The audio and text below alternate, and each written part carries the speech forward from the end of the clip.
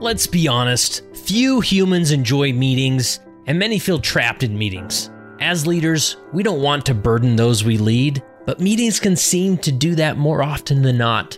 We wanted to address the pain of meetings through the Meetings with Saints library. Here we have 15 plus presentations dedicated to improving the meetings we run. We have experts in the field addressing topics like getting people involved in meetings, staying on task, dealing with conflict in meetings, and a ton more. We'd love you to explore the full Meetings with Saints library over 14 days at no cost to you. You can do this by visiting leadingsaints.org/14. That's leadingsaints.org/14. We'll also give you access to all of our virtual libraries that educate about other leadership topics. It's really good stuff, so visit leadingsaints.org/14 or click the link in the show notes. Before we jump into the content of this episode, I kind of feel it's important that I introduce myself. Now, many of you have been around a long time. You're well familiar with my voice and with Leading Saints as an organization. But if you're not, well, my name is Kurt Frankum, and I am the executive director of Leading Saints and the podcast host. Now, Leading Saints is a nonprofit organization dedicated to helping Latter-day Saints be better prepared to lead. And we do that through, well, content creation like this podcast and many other resources at leadingsaints.org. And we don't act like we have all the answers or know exactly what a leader should do or not do, but we like to explore the concepts of leadership, the science of leadership, what people are researching about leadership, and see how we can apply them to a Latter-day Saint world. So here we go.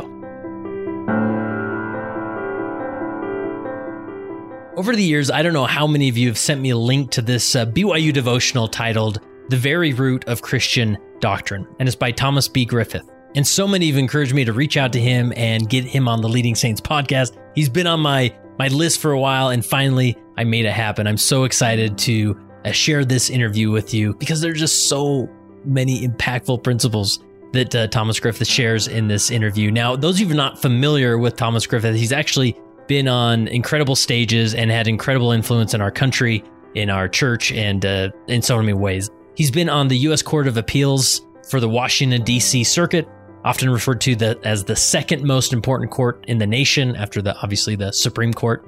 He stepped down from the D.C. Circuit in 2020. He's been a lecturer on law at Harvard, the Wheatley Institute at BYU, and a special counsel in the Washington, D.C. office of the international law firm of Hunton, Andrews, and Kurth. But for the sake of this interview, we focus on his time as a BYU campus stake president, and the way he led and approached things there is remarkable. Definitely worth the listen.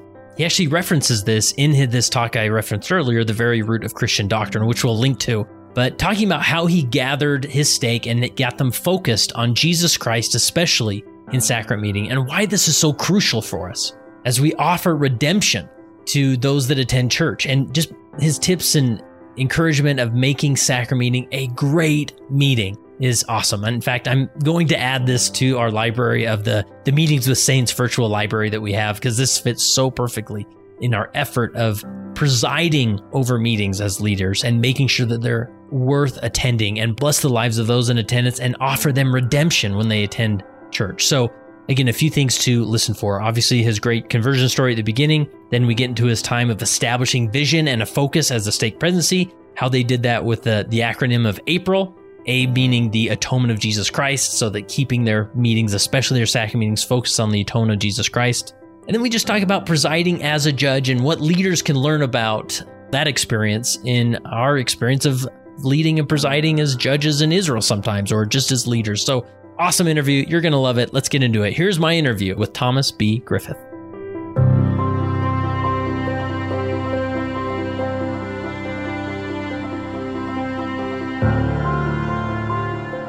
Finally, I've taken the steps to invite into the Leading Saints podcast, Thomas Griffith. How are you? I'm fine, Kurt. Nice. Now, there are certain people listening that maybe are super familiar with your name if they listen to the right news or in the certain political circles or Washington, D.C. circles, and others that maybe have no idea who you are. So how do you put yourself into context? How do I put myself into context? Well, I'm a member of the Church of Jesus Christ of Latter-day Saints. I'm a native Washingtonian.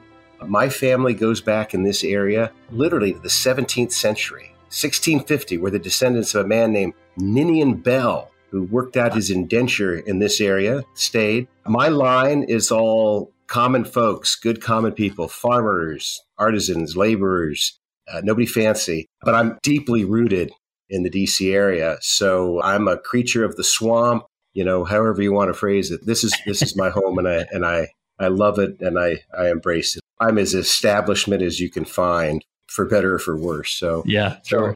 So I start with I'm a native Washingtonian, but I'm a convert to the church. I joined the church as a junior in high school in McLean, Virginia, which is a nearby suburb of Washington, D.C. Curiously, my wife joined the church as a senior in high school in the same ward, different year. But we joined the church independently of one another. We've raised our family largely in the DC area, not exclusively. We spent some time out in Provo when I was the general counsel of BYU. But in my professional life, they call me Judge Griffith. In 2005, President George W. Bush nominated me for a vacancy on a court here in DC it's got a long name, the United States Court of Appeals for the District of Columbia Circuit. And the Senate confirmed me and the president appointed me. And I served on that court for 15 years until 2020 when I stepped down from the court. I'm now associated with a law firm here in Washington, D.C. That's where I'm speaking from right now. But I also have associations with, I'm a fellow at the Wheatley Institute at BYU, and I teach courses at Harvard Law School and at Stanford Law School. So those are the activities professional activities that keep me busy. Wow, that sounds like a busy life. But when it's between you and me and we're talking church stuff, it's not Judge Griffith. It's Brother Griffith. It's Tom. Hey, I love it. Yeah, that's the beauty of our community of saints, right? We're all just brothers and sisters. So tell me about your conversion. I'm sure there's a story behind that, but were you in a place of seeking as a teenager for more truth, or how did that come to be? So I'm not certain that I would give myself the credit of calling myself a seeker. I was 16 years old. This is back in the early 1970s or so. And I was raised as an Episcopalian and was actually an acolyte or an altar boy, we would say, in the local Episcopal church. And now, having said that, I'll be delicate here. No one would have mistaken me for devout or pious at that time. So can we just leave it there? Yeah, sure. That's fine. We get it. Yeah. But I was familiar with religious life and admired it, and thank my parents for raising me to be part of a church community. And my closest friends to this day, Terrell Gibbons calls me an Anglican who believes in the Book of Mormon. And that's funny. It's not actually accurate. Okay, I'm a Latter-day Saint who believes in the Book of Mormon. But I do have Anglican roots, and they mean a great deal to me. And those are formative in many ways. So with all that said, I met some Latter-day Saints in high school. I dated a young woman who was a Latter-day Saint, and she introduced me to her friends. And I was really blown away by the fact that there were these normal kids. They looked like me. They dressed like me. All the boys needed haircuts, and they were having fun without any of the activities that my circle of friends were engaged in. And that really shook me. I thought there are people out there living differently that are really flourishing. That really shook me. She invited me to a series of, first a party with local friends from the local ward, then what I now know of as a Bishop's Youth Fireside, where I saw this same group of kids, now not in a party setting, now in a setting where they're actually listening to an old guy talk about scriptures, and they were listening respectfully. And I thought, what? What's going on here? High school kids listening respectfully to somebody with gray hair? I couldn't believe that. But then the real key moment came when I was invited to attend early morning seminary class the next day. And maybe this is too much detail, but it was in October of my junior year of high school. And I arrived at the early morning seminary class and saw the same group of kids now, but now it's at 6:30 in the morning at church. And they had a lesson that day. They were studying the Book of Mormon that year. They had a lesson that day. This is the beginning of October now, on the coming forth of the Book of Mormon. Only years later did I figure out that it was all a setup for me. No, we were studying the Book of Mormon. That lesson was supposed to have been taught, at Labor Day, right? The coming forth of the Book of Mormon. But here it was October. It was clearly a setup for me. And once again, I saw this group of young people in this setting where they expressed joy and faith and love of family. And again, it was just a world that I had not experienced.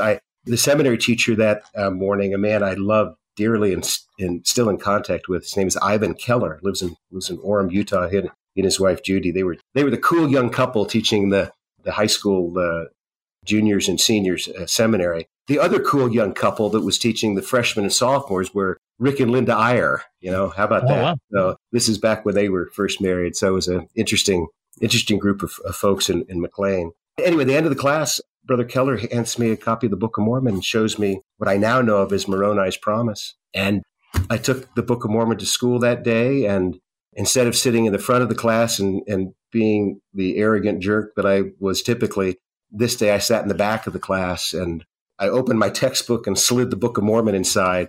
And this is one of those old versions of the Book of Mormon that had a statue of the angel Moroni on the front, like standing in front of a screen. And I began to leaf through it. And in those days, the Freeburg paintings were interspersed throughout the text. And I have a recommendation. Let's go back to that. Let's not put them all at the front. Yeah. Because for people like me, I went through and I was looking at the pictures, right? And these were strange scenes I had no idea what it was talking about. But I remember getting to the picture that I now know is the Lord touching the stones for the brother of Jared. And you think about that painting, it's really strange. Strange headgear, strange lighting. And I can remember puzzling over that picture, wondering what it was. And then I started to read on the page on the other side from that picture. And I don't remember the verses that I read, don't remember the substance of them, but I do remember I had an experience that I'd never had before and have never had quite like this sense, where I had this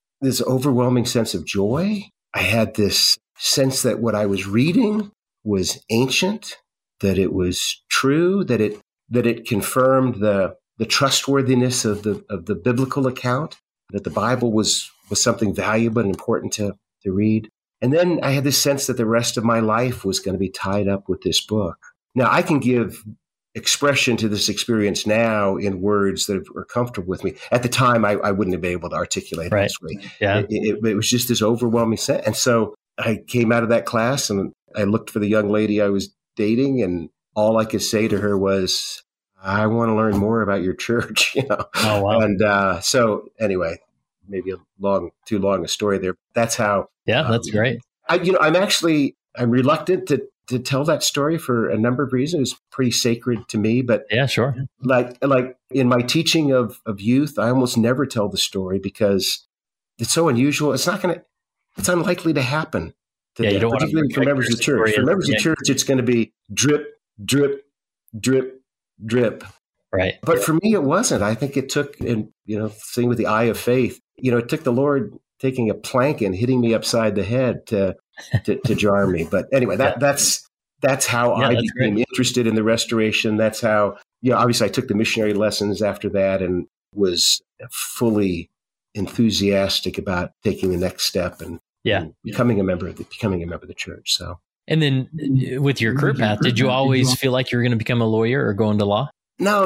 In fact, my first career was actually in the church educational system. So I was in the church educational system full-time in the Baltimore, Maryland area, running seminaries and institutes in that area and stakes around it. Did that for 3 years and just loved it. I just had I worked with some great people. Phil Barlow was on the faculty, the Eastern States area. He was up in Cambridge. That's when I first got to meet and began my lifelong admiration of him. What a great human being. But there were other folks like that. These are the people I was working with. And I just, what a blessing. Loved it. It was a great, great time. But I did have a sense that maybe this isn't something that I wanted to do the rest of my life in a professional capacity. So I'm from the DC area. I'm a political junkie. I listen to C-SPAN radio. Normal people don't know there's a C-SPAN radio, but us junkies do. And I listen to that. So that was always in the back of my mind that I wanted to do something in the nation's public life. And I thought the best career path to do that would be to go to law school. So I made the tough decision, actually, to leave the church educational system and to go to law school to pursue a public service path that way. So wow, that's fascinating. I'll probably jump around on your personal timeline a little bit, but the I can't remember how many people or who it was, but a handful of people sent me independently a link to your talk. And this was several years ago, and I'm finally getting around to interviewing you. But you gave a talk at BYU back in 2006 called The Very Root of Christian Doctrine. And in that, and we'll link to it, and I think everybody should, especially leaders, should listen to that and benefit from what you shared. But you talk about your time as a stake president. You were a stake president, I believe, in Provo over a YSA stake. Is that right? Yeah, back then it was called the BYU Ninth Stake. This is back before they shifted to YSA stake. But it was what we used to call a campus stake. Almost not entirely of BYU students, but mostly of BYU students. Yeah. So maybe unpack those concepts, because you had this, I don't know if I could say it's unique, but this intentional approach to your time as stake president as far as how you kept people focused on the Savior. Yeah. Well, first of all, I got to say it was such an honor to be asked to speak at a BYU devotional. I mean, when I was a BYU student, one of the best decisions I made was to commit myself to go to every devotional and every forum. And so that podium, that venue, was really important to me in many ways. And this is before Jimmer Fredette was playing basketball there, right? I mean, then it became important in other ways. But to be there at the Marriott Center, to be invited to speak at the Marriott Center and at that podium was really, in many ways, overwhelming experience. But yeah, I decided to talk about this remarkable experience that we had in what was called the BYU Ninth Stake. Elder John Groberg was the General Authority 70 who called me to be a stake president. And in the training that he the 10 minutes of training that they give you, he said to our newly called stake presidency brethren, I want you to think outside the box. He said most of his church experience had been in the Pacific Islands, and he had learned that there's real value in thinking outside the box. My wife, hearing that, jokingly said as he left, I just learned that Elder Groberg is not inspired. She said, the last thing you three guys need to be told is think outside the box. She said, he should have said, you pick that handbook up and you follow it slavishly. She was joking. Yeah. But we took that as an invitation to think outside the box. And I had been a bishop of a family ward in Northern Virginia years before and had discovered we had a brilliant early morning seminary teacher named Melanie Tagg, who, as I saw what she did with the youth in our ward in her teaching, it was always focused on Christ. I mean, she was teaching Hebrew Bible, Old Testament one year, and we had a sacrament meeting where we featured these young seminary students, talking about what they had learned, what they were learning in seminary that year. And here these 15 and 16-year-old kids talking about symbols of Christ that they're discovering as they're studying the Hebrew Bible. It was incredible. I thought, she's on to something here. So we decided as a bishopric that we were going to make certain that everyone focused their sacrament meeting talks on Christ in one way or another. We said, you got to quote him. You got to tell a story from his life. You got somebody coming into our chapel hearing one of our sacrament meetings cannot leave thinking that we're not Christians, right? No, this is what we're going to do. We've just taken the sacrament together. It's got to be about the Savior. So we did that as a family ward, and it was really quite remarkable. So I thought, I want to do something like that, build on that experience as we've got these, 2,000 to 3,000 BYU students with us, and they're going to be going out and doing great things around the church, around the world.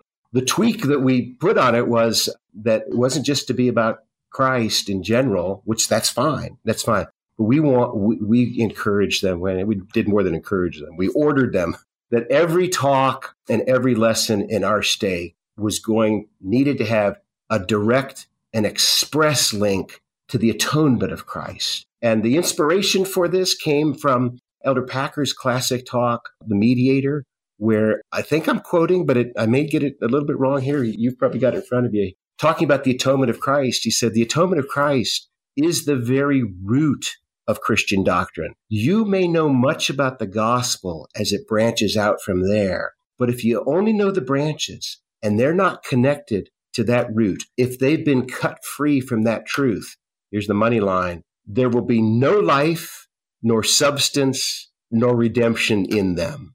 Okay, that's harsh language. According to that template, if we're teaching in church and it's not connected to the atonement of Christ, our teaching will have no life, no substance, no redemption. It may have lots of other things. It may have guilt. It may have fear.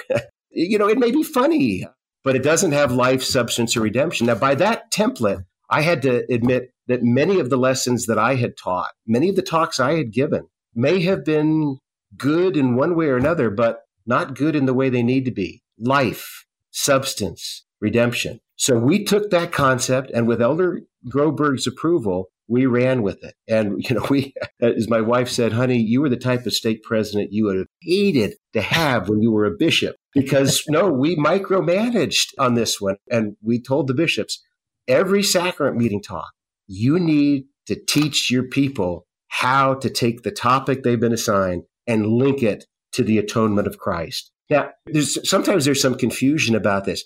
Not necessarily link it to the passion of Christ, not necessarily link it to the last week of his life and his suffering, although that's fine. I'm all for that. The more, the better that. No, when we're talking about the atonement of Christ, we're talking about his capacity, his desire to unite us with God and to unite us with those around us. The concept here is that what Christ does is at one-ment, bringing us in connection to our heavenly parents, bringing us in connection to those around us. So anyway, so that was the idea. And we emphasized it by telling the bishops, if you decide that you want to have a sacrament meeting on provident living, good for you. That's great. Yeah. No, that's great. That's an important topic. But just understand that in our stake, the talks are going to be about provident living and the atonement of Jesus Christ. And if you can't figure out how to make the link between those two topics, well, you don't talk about it in church. There are other good places to talk about it. But here in sacrament meeting, here in church, we talk about the atonement of Christ. Yeah. And how a principle works into the atonement of Christ. And we shouldn't talk about bet, but the idea was that if we do that, that there's no bottom to that well, right? You just can't ever get to the bottom of that. It'll be the lessons and talks will be powerful. And it wasn't just for sacrament meeting. It was primary sacrament, but we also said to all of the teachers in the auxiliaries and priesthood quorums, no, this is you too, okay? So we would hold workshops periodically where we'd get all the teachers together. We'd look at the approved curriculum, the lessons that are coming up, and we'd have workshops to say, okay, how do we find the atonement of Christ in this principle? How do we teach it? Because it isn't always apparent, right? It's not always obvious, but if you start to think about it a little bit, you can find it. And then once you find it and make it part of your lesson, I got to tell you, Kurt, it's a different experience. I bet. Those 3 hours go by quickly. I would not have voted to sustain moving to 2 hours. I realize I'm completely bonkers in this. I think I'm with you there, actually. Yeah, so I'm a 4-hour church guy, Nice. because when you are gathered together there with saints and you've partaken of the sacrament of the Lord's Supper, and then everything you do after that links to that experience that you've just had with one another, of partaking of the sacrament of the Lord's Supper, and your lessons are linked to that experience, linked to the atonement of Christ. No, those 3 hours fly by. Yeah. And I know 2 hours fly by. But anyway, it was a pretty remarkable experience. After 1 year of doing this, I had a meeting of all the bishops, and I said, okay, look, we've been doing this for a year. What do you think? Good idea, bad idea? I think we had 12 bishops then, and the first bishop raised his hand and he said, President, it's a great idea, but I got to tell you, I think we've overdone it. I think we've actually cheapened power of the atonement by talking about it so much. And Kurt, when he said that, my heart sank. I thought, oh, he's right. This is awful. We had the best of intentions and it's backfired as things often do. You have good intentions, it doesn't work out. And my heart just sank. I thought he's right. But then a bishop raised his hand and said, no, don't change a thing.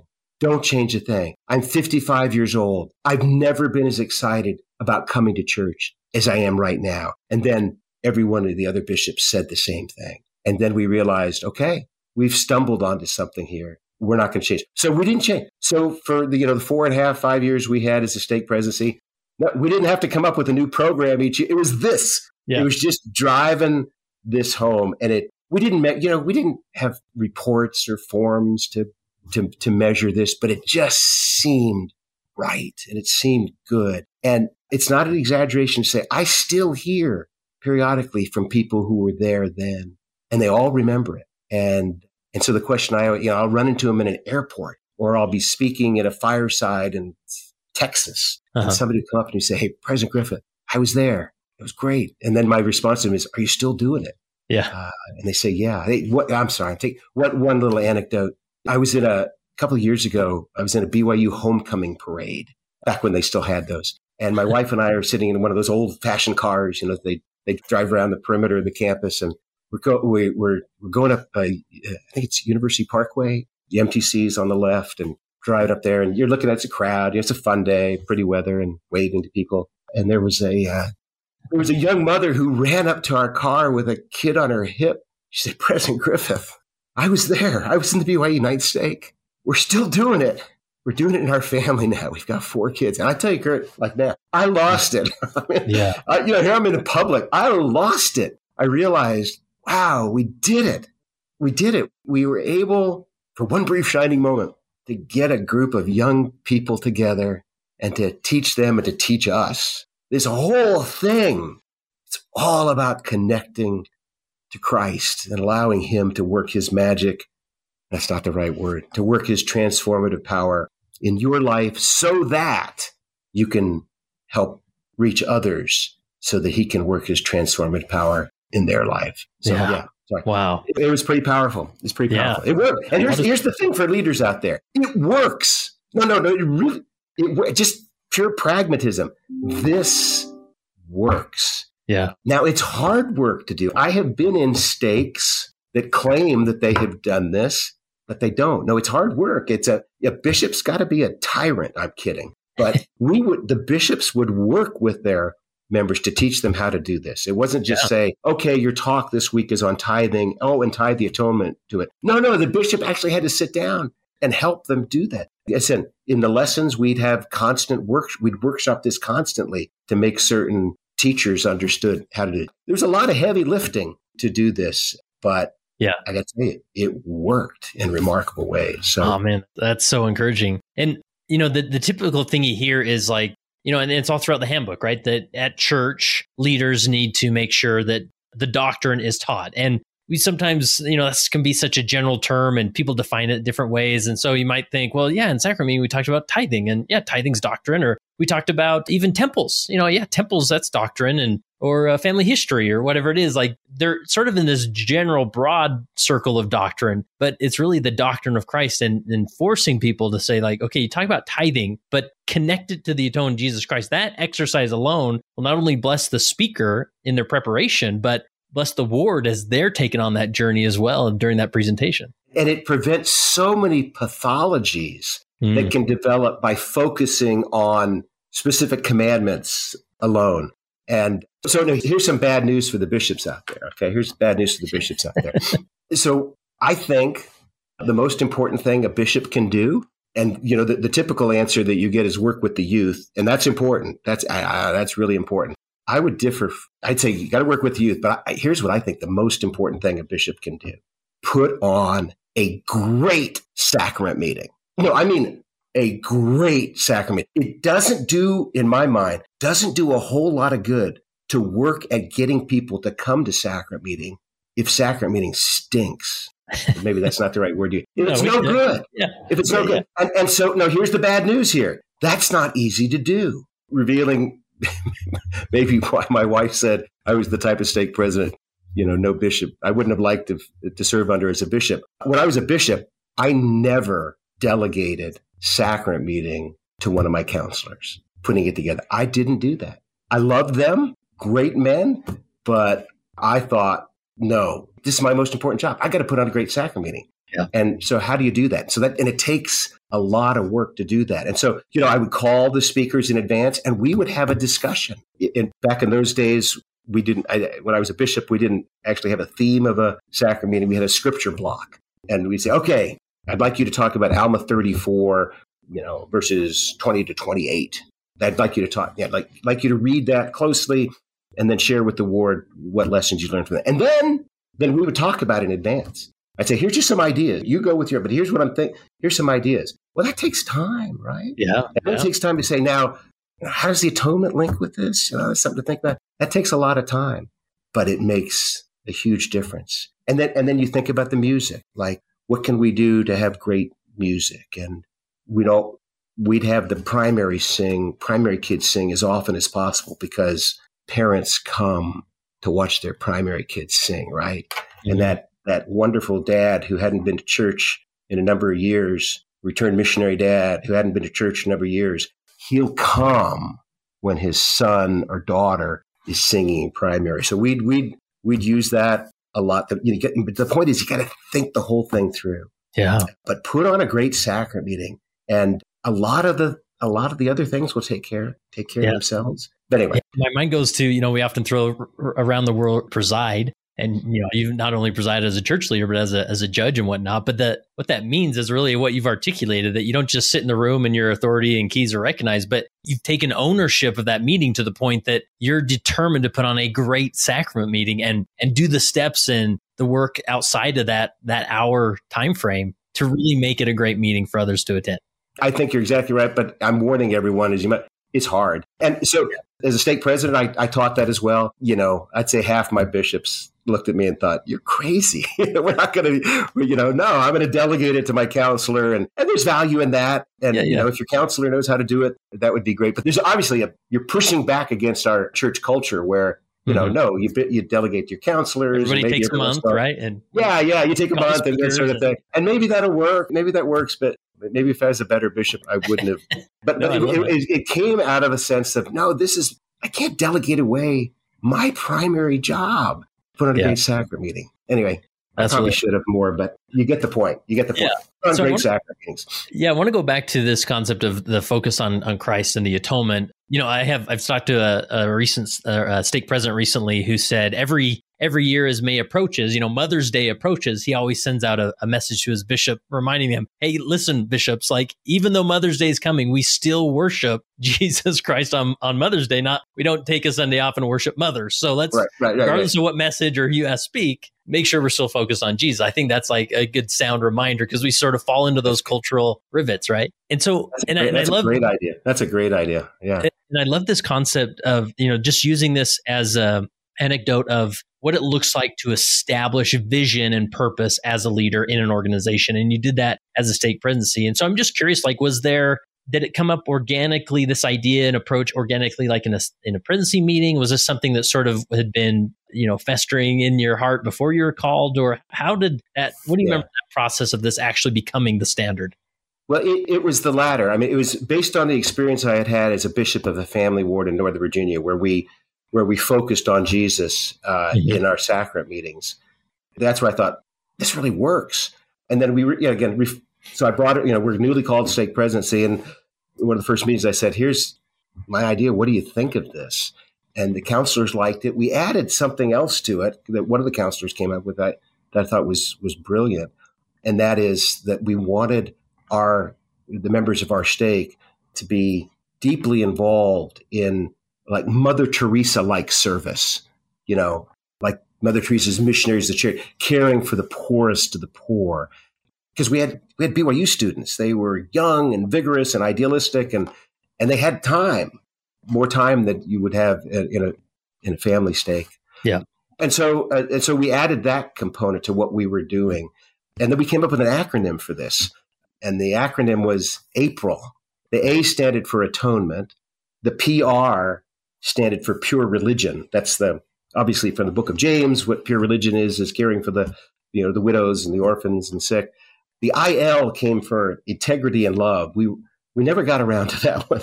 I feel bad about that. We were going to emphasize the Sermon on the Mount, but most of our efforts were spent on the APR thing. But we came up with the acronym. This wasn't my idea.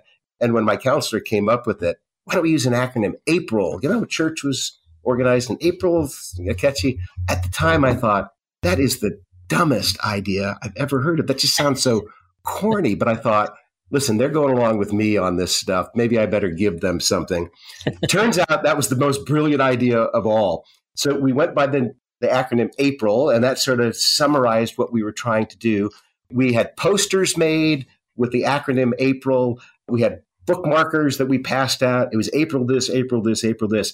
And now when I run into these people in the airport or stuff, that's what they say to me. They say, President Griffith, April, we're still doing it. So anyway, so it came as a combination of both. I had this idea that I wanted to expand now at a stake, but then my counselors had some ideas of what they, and here's the thing.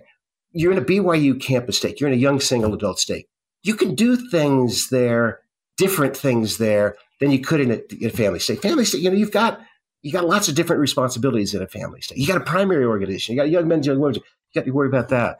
Campus stake, it's a little easier to do stuff outside the box. Now, careful to add, in all of these things, we got buy-in from Elder Groberg. I didn't want to surprise him with anything. So I'd write these memos and send it to him, and he bought in all the way. I recognized that what we were doing was a little bit different, right? A little bit different. I didn't want to go rogue on him, and he loved it and bought into it. So, yeah. Another point I want to emphasize is that I appreciate you really emphasizing the hard work that establishing a culture like this takes, or establishing a vision. Because often we may be in a council meeting or presidency meeting, we have these revelations flowing, we come up with these great ideas, sort of this theme comes together, maybe it's April or whatever, and we sort of put it out there. Maybe it's the focus of a few stake conference talks, or we make some flyers or put it on the bulletin board, and that's sort of it. But these things, like, to outpace the gravity of past culture, you really have to work hard at it and make it a strong establishment in everything you do, right? And so you just had to keep coming back to it, it sounded like, right? And no, we did. At one level, it was very liberating, right? We didn't have to come up with new material all the time. But at another level, no, it was persistent and repetitive. Moroni appeared 3 times to Joseph, right? There's a lesson that night. There's a lesson. So the repetition. Now, part of it is also, we had like 3,000 students in our stake, something like that. And they were turning over. This is BYU. They were turning over all the time. So we figured we'd probably lose half of our stake in a year, be replaced by others. So that made it a little easier to be repetitive. If you're in a family stake, maybe that's a little bit more challenging. Maybe you can't quite be so repetitive. But we were repetitive and insistent and persistent. And you're right. We just drove this thing. And I don't remember anybody complaining because it tasted so good. Yeah.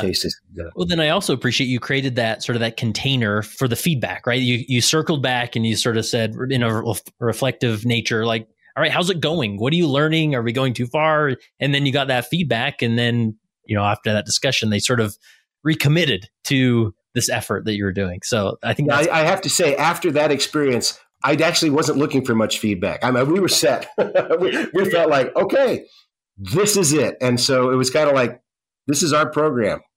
If you're here, this is what we do. BYU United Stake, this is what we do. And so, so I'm not willing to take all the credit for being as open-minded and looking for a feedback loop as maybe your kind comment suggested. So, well, that's fair. I appreciate that. Another component of this approach that comes to mind is, you talk about the Elder Packard quote, and the concept of the redemption, because, like you said, in a traditional family war, there's so many moving parts. We got the youth activity stuff going, we got ministering to consider, and sometimes you get hyper focused on the numbers, the key indicators.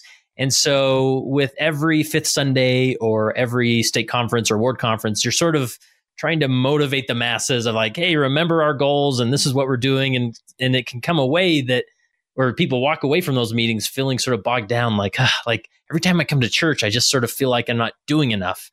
And to refocus the core message on Jesus Christ, because what matters is what he did, not what we're doing per se. Yeah.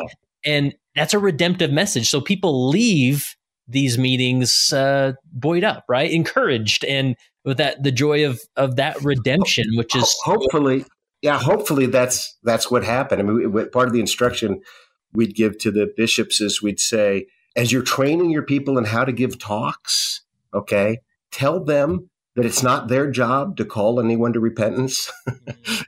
No, the purpose, that's the bishop's job, right? And you, bishop, ought to be very careful about doing that, because I love the phrase when Paul is writing to Philemon and he's praising Philemon. And this is a loose paraphrase. He said one of the things he liked about, or maybe he was writing to Philemon, and he praised him for refreshing the hearts of the saints, encouraging them.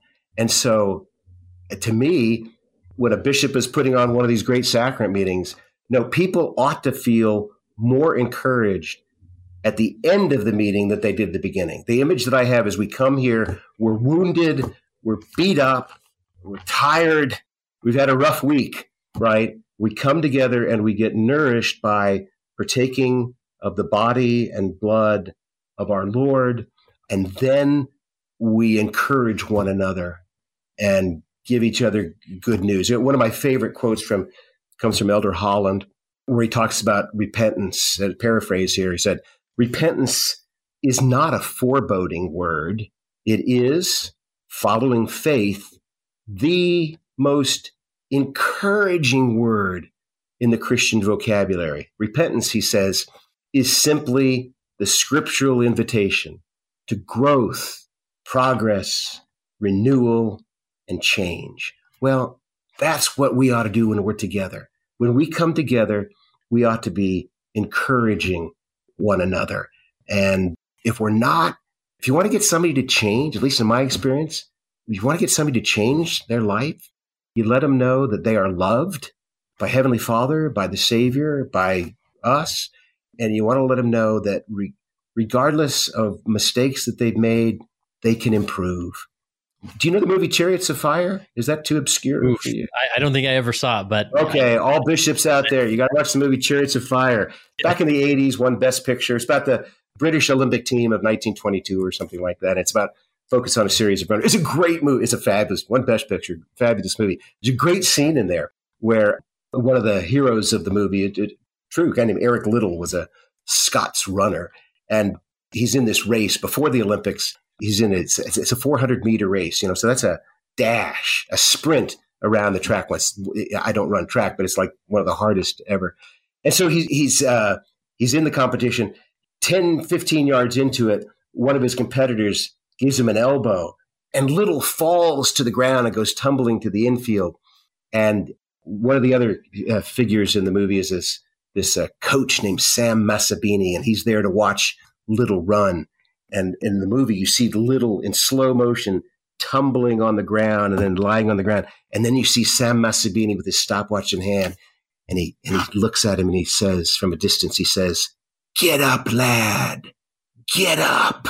And then Liddell gets up, gets back on the track and wins the race, and wins the race. Now, here's the part I like. Sam Massabini, that to me, that's a leader. That's a parent. That's a teacher. That's the Lord. He's looking at us and he's saying, "Get up, lad. Get up, lassie. Get up. You can do it." To me, that's what it means to stay in the covenant path. It doesn't mean that you never slip and fall or even step outside the covenant path. What it means is every time you do, you get back on it. You get back on the covenant path. And to me, that's the encouragement that we should all be offering to one another. You can do this. Yeah, you've made mistakes. Yeah. Yes, you made some serious mistakes. You can do it. Get back on it. Get up. Get back on the path. That's what I think when we're doing church right, that's what happens when we come together for 2 hours. We come together, we bear witness of Christ, we partake of the sacrament, we reunite with one another over the emblems of our Lord's death and suffering, and then we encourage one another. You can do it. Yeah, well, that's fantastic. I'm curious, you've shared some great perspectives of aiming for a great sacrament meeting. Any other tips, tricks, or tactics that helped you as far as putting together a great sacrament meeting? No, I think that's it. Music's really important. It's really important. And using that intermediate hymn time for a variety of people to perform, I think is good. I think that's the only other thought. Well, the sacrament. The sacrament's got to be, right? It's all about the sacrament. And I think the vision. So I will chide wonderful members of bishoprics, of great wards that I've been over the years. You'll frequently hear this phrase: "We'll now prepare for the sacrament portion of our meeting." And to myself, I say, no, there is no sacrament portion of our meeting. The whole meeting is sacrament meeting. Now, there is a portion where we bless and pass the emblems of Christ's death and resurrection to members of the congregation. But it's not like when that's over, okay, we're done with the sacrament portion of our meeting. Now let's get on to something. No. Everything in the meeting ought to reflect the fact that we've just had this remarkable experience with one another. Everything ought to flow out of that sacrament and what it represents, that we pass the emblems to one another and the symbolism involved in that, uniting us together. And then everything in the next hour ought to be flowing out of the sacrament, the experience that we've just had together. And so that's a kind of a mindset that sometimes you hear reflected like, okay, we're done with the sacrament. Now let's get on to the real business at hand. And no, when it's done right, I think everything ought to flow out of that experience we've had. And so therefore, I think we need to be more intentional about it. I think we need to have more instruction, more talks about what we've just done, what that represents. So yeah, I think that's the only other thing I'd offer. It's the best way to connect to the atonement of Christ in our teaching is to use that experience we've just had with one another, taking of the sacrament. Oh, that's great. That's really helpful. I want to pivot in our remaining times a little bit just to talk about your time as a judge. And I'm curious, maybe like when you get nominated as a federal judge, like does the president literally call you on the phone, or how does that work? No, that didn't happen to me. Sometimes that happens, but now if you're being nominated for the Supreme Court, you're going to meet face to face with the president, and they're going to examine it that way. But no, I mean the president makes the decision, right? Yeah, and signs a piece of paper, and then in my instance, I was then called by folks in the White House to say, okay, you've been nominated, and that comes after a series of interviews. But for the court that I was on, so like there are three levels of federal court system. There's the Supreme Court, there are the trial courts, then in between are the appeals courts, right? And they're important. They're important to any president, but I haven't heard of too many instances where somebody who's being under consideration for the appeals court is interviewed by the president. The president signs off on it, knows who the people are, has heard the discussions for and against. But at least for me, my interview was in the White House with some of the president's key aides, his White House counsel, and some of his aides. That's where my interview took place. So no, I didn't go to the Oval and meet with President Bush. And I'm pretty certain if you were to run into him on the street right now and say, "Hey, I know Tom Griffith," that he'd give you kind of a blank stare. And and then if you were to say, DC Circuit, he might give you another blank stare. But anyway, eventually he might remember. I don't know. Yeah, sure. And I'm curious, and maybe this is a crude comparison to make, but I'm just curious, are there any parallels there? Like anything you learned as presiding as a judge that helped you prepare or serve as or preside as a judge in Israel, or vice versa? Yeah, I hadn't thought about that. So I haven't had a church responsibility like that since I was a judge. I was serving as a stake president when President Bush appointed me to the DC Circuit. And at that time, the church policy was that you can't do both. So I was released as a stake president. And since that time, my callings have been largely teaching institute to young single adults. So I haven't, had the judge in Israel responsibility. But here's what I'll say I've learned from being an appeals court judge that I hope I use in my life and generally, and that is to slow down, think things through a little more carefully. Turns out facts are complicated and people are complicated, and you need to hear from both sides and different perspectives. I think that's probably the skill that I was most lacking in, and I'm certain that I'm great at it now, but at least I've had some practice at it that's good, and that is to slow down, to withhold judgment till you learn as much as you possibly can, and to realize that you're never going to get the complete story from just one person. So I think that'd probably be the lesson that.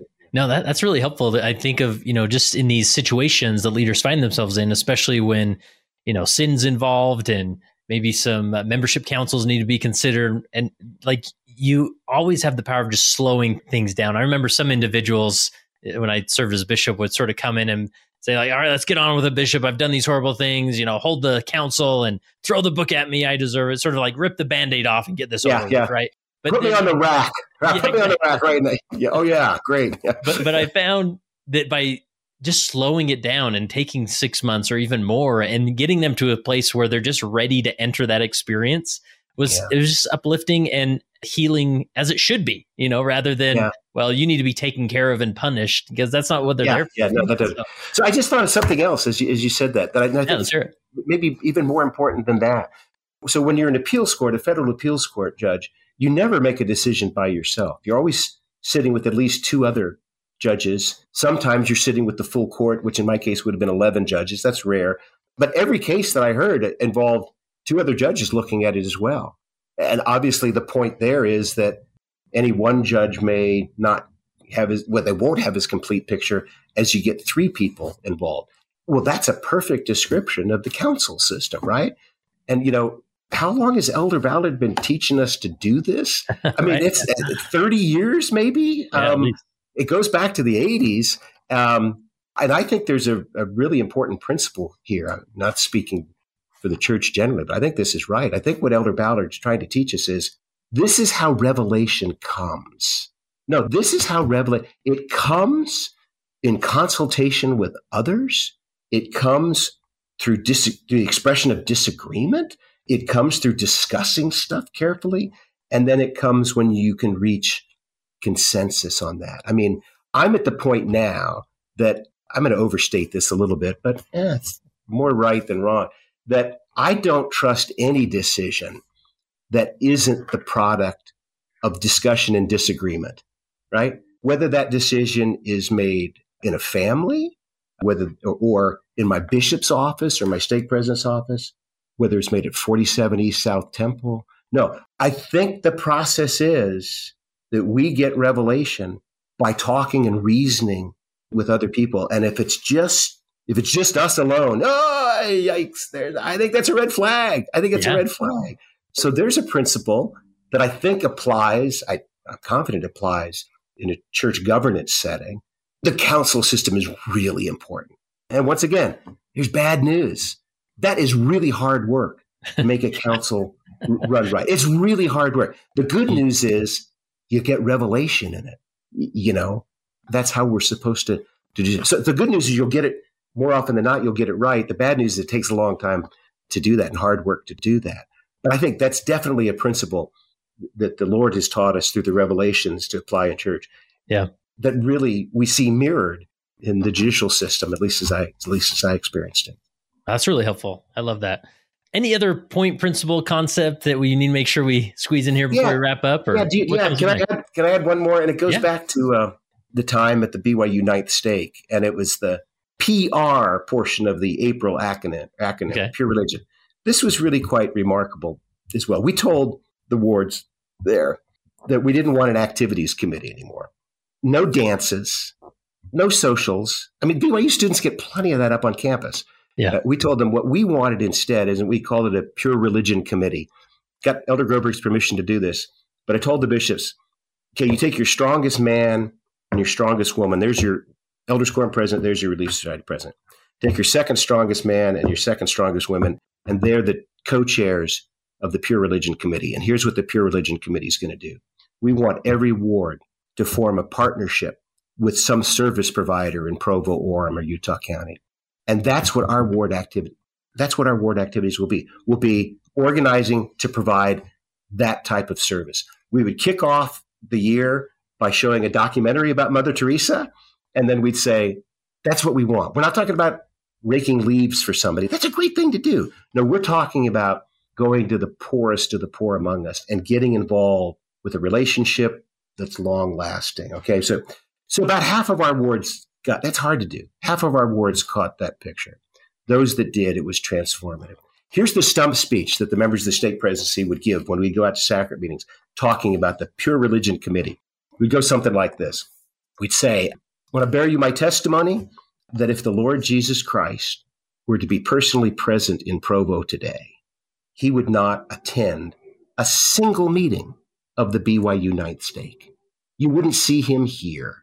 Why? Well, you're covered. We got Bishop Jones and Sister Smith. They're called to watch out for you. You're covered. Now, the Lord Jesus Christ that I know, if he were physically present in Provo today, I'm pretty sure he'd spend some time at the State Mental Hospital. I'm confident he would visit the jail, see what's going on there, probably be at the battered women's shelter. And I know that he'd be welcoming a new immigrant family from Honduras in South Provo. That's where he would be. So it raises the question, if that's where he would be today, what are we doing here? Well, we're actually doing something very important here. We're gathering together to partake of the sacrament, renew our covenants with the Savior, and then we're encouraging one another to do that. You know, we can do that in 3 hours. Actually, I guess we can do that in 2 hours, right? We can do that in 3 hours. Once we've done that here, then let's go out there. Let's go out there. And so we had some incredible experiences with about half the wards, really caught the vision of that and just had some marvelous experiences. We had an elementary school that was within the boundaries of our state. It's called the Joaquin Elementary School. It doesn't exist anymore. But I think, not remember the numbers exactly right, I think it's something like this. I think like 70% of the students at Joaquin were first generation, not their parents. They were first generation. I think that's right. So largely immigrant largely from Central America. We had hundreds of returned missionaries in our state who could speak Spanish. So we linked them together. We had hundreds of students in our state who would become tutors to these kids at Joaquin Elementary School. They formed relationships with them. And that was just one example of the type of service that folks rendered. So out of that, man, if there's any way we can get our wards deeply involved in the lives of our communities in that type of service, the people who were able to do that in our state, they had transformative spiritual experiences. Wow. And they came away thinking, yeah, this is the church.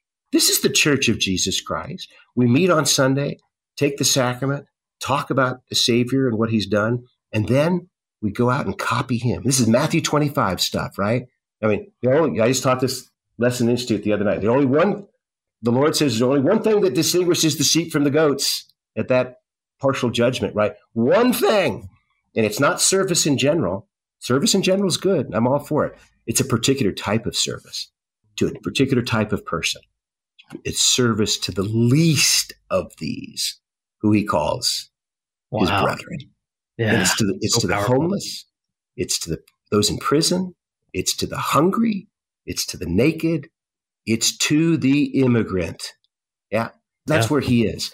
We captured a little bit of that and put in a bottle, and it was lightning. It was cool. So that's the other thing I would add. To the extent that you can do that, especially with your youth. Boy, if you can get your youth, I'm going on too long. No, you're fine. Especially if you can get your youth involved with intellectually disabled youth. No, you get connected with Special Olympics and groups like that. I'm telling you, there is something really, really powerful in that type of service. And then you get our youth growing up thinking what it means to be a disciple of Christ. Yeah, it means I keep the word of wisdom. I'm all for that. It's all that. But it means about something so much more than that. I keep the word of wisdom so that I can be of maximum service to those on the margins of society. That's what it means to be a Latter-day Saint. Anyway. So. That's inspiring. I'm so glad you brought that up. Made sure we fit that in there. Now I got to ask, we've the last two letters of the acronym you mentioned earlier kind of didn't work. So what lessons learned there? Like, what can you tell us about the IL? What did so the IL was supposed to represent the Sermon on the Mount and to talk about the importance of the Sermon on the Mount. Mm-hmm. And what I learned is that you can only do two things, right? Now, you can't do everything. Yeah. Now, we could have done a lot better with family history. But my wife is a professional genealogist, right? And she's a constant reminder to me of her beautiful example of the power of family history, that's really important. We didn't emphasize that. You can't do everything. I hope this is right, that we were inspired for that place and that time to do the things that we did, but you can't do everything. And so we focused on, and so I think we decided 2 big changes is enough. 3, too bad. Yeah. And I feel bad that my counselor who was inspired to suggest that part is a wonderful human being, Gary Browning, retired professor of Russian literature at BYU, the first patriarch to the church in Russia. He was mission president in Helsinki, Finland, when Russia opened up. He's one of the truly great human beings I've ever met. And that was his emphasis. And every time I see him these days, I say, Gary, I'm so sorry.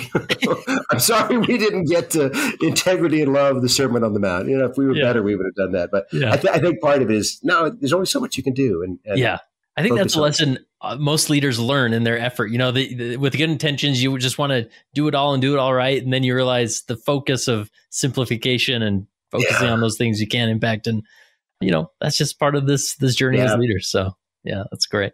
Well, anything else?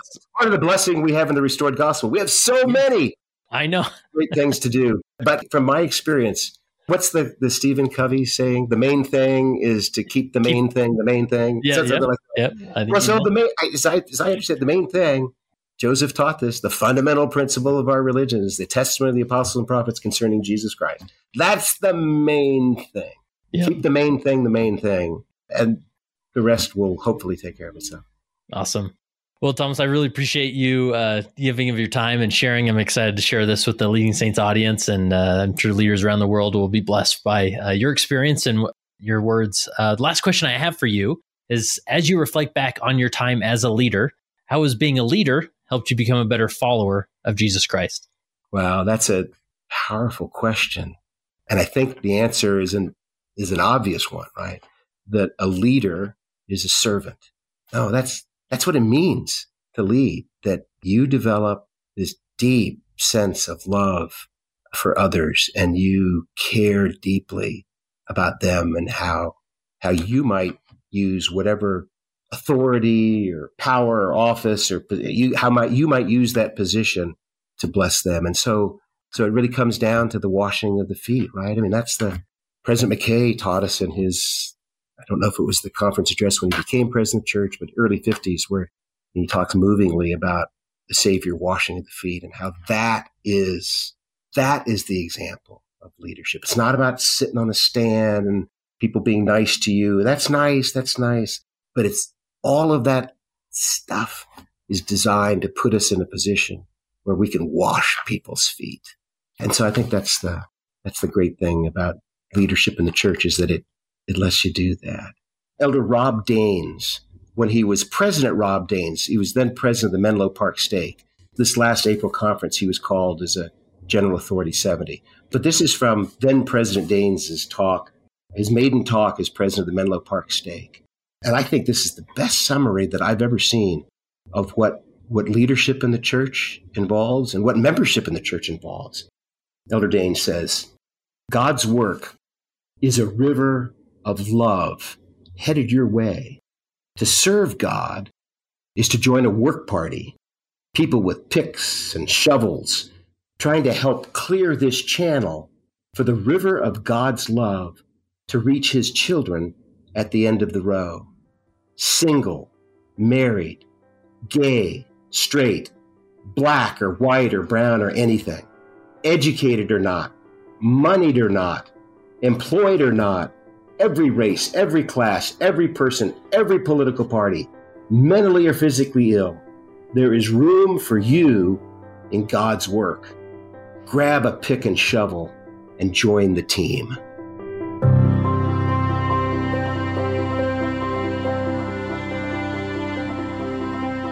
That concludes this episode of the Leading Saints podcast. Hey, listen, would you do me a favor? You know, everybody's got that friend who listens to a ton of podcasts, and maybe they aren't aware of Leading Saints. So would you mind taking the link of this episode or another episode of Leading Saints and just texting it to that friend? You know who I'm talking about. The friend who always listens to podcasts and is always telling you about different podcasts. Well, it's your turn to tell that friend about Leading Saints. So share it. We'd also love to hear from you. If you have any perspective or thought on this episode, you can go to leadingsaints.org and actually leave a comment on the episode page, or reach out to us at leadingsaints.org/contact. Remember, solve the burden of meetings by visiting leadingsaints.org/14 and getting 14 days access to the Meetings with Saints virtual library.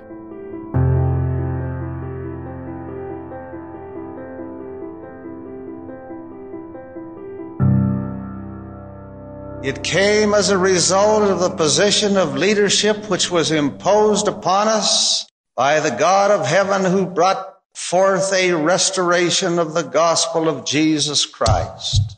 And when the declaration was made concerning the only true and living church upon the face of the earth, we were immediately put in a position of loneliness, the loneliness of leadership, from which we cannot shrink nor run away.